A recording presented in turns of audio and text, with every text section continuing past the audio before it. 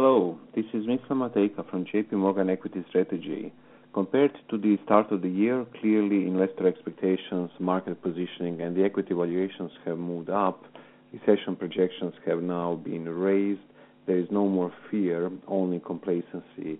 While positioning was rather cautious at the turn of the year, many indicators point to significant investor involvement currently, and S&P 500 P has moved from 17 times in January to 19 times forward at present.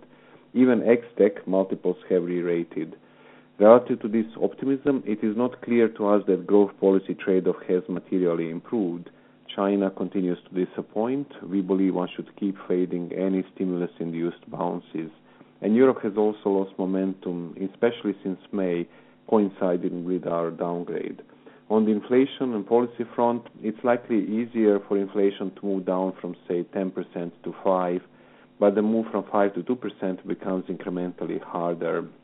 So central banks could stay higher for longer, which would limit any prospect for multiple expansion, and the market would need to solely rely on earnings growth for the upside.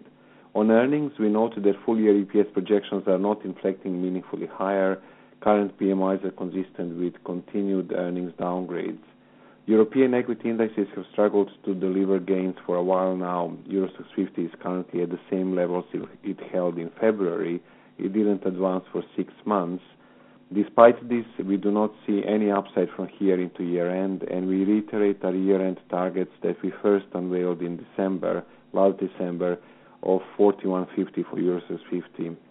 This offers only marginal downside from current levels, but we think there is a good chance that equity markets move meaningfully below our year-end projections in the interim. In terms of key positioning, we were overweight growth versus value this year, but the tech run is becoming heavy, so we think that pure defensives look the best into the year-end, in addition to the energy sector. Research clients of JP Morgan may access my latest research report on JP Morgan markets for further detail. This was Mr. Matejka from JP Morgan Equity Strategy. Thank you.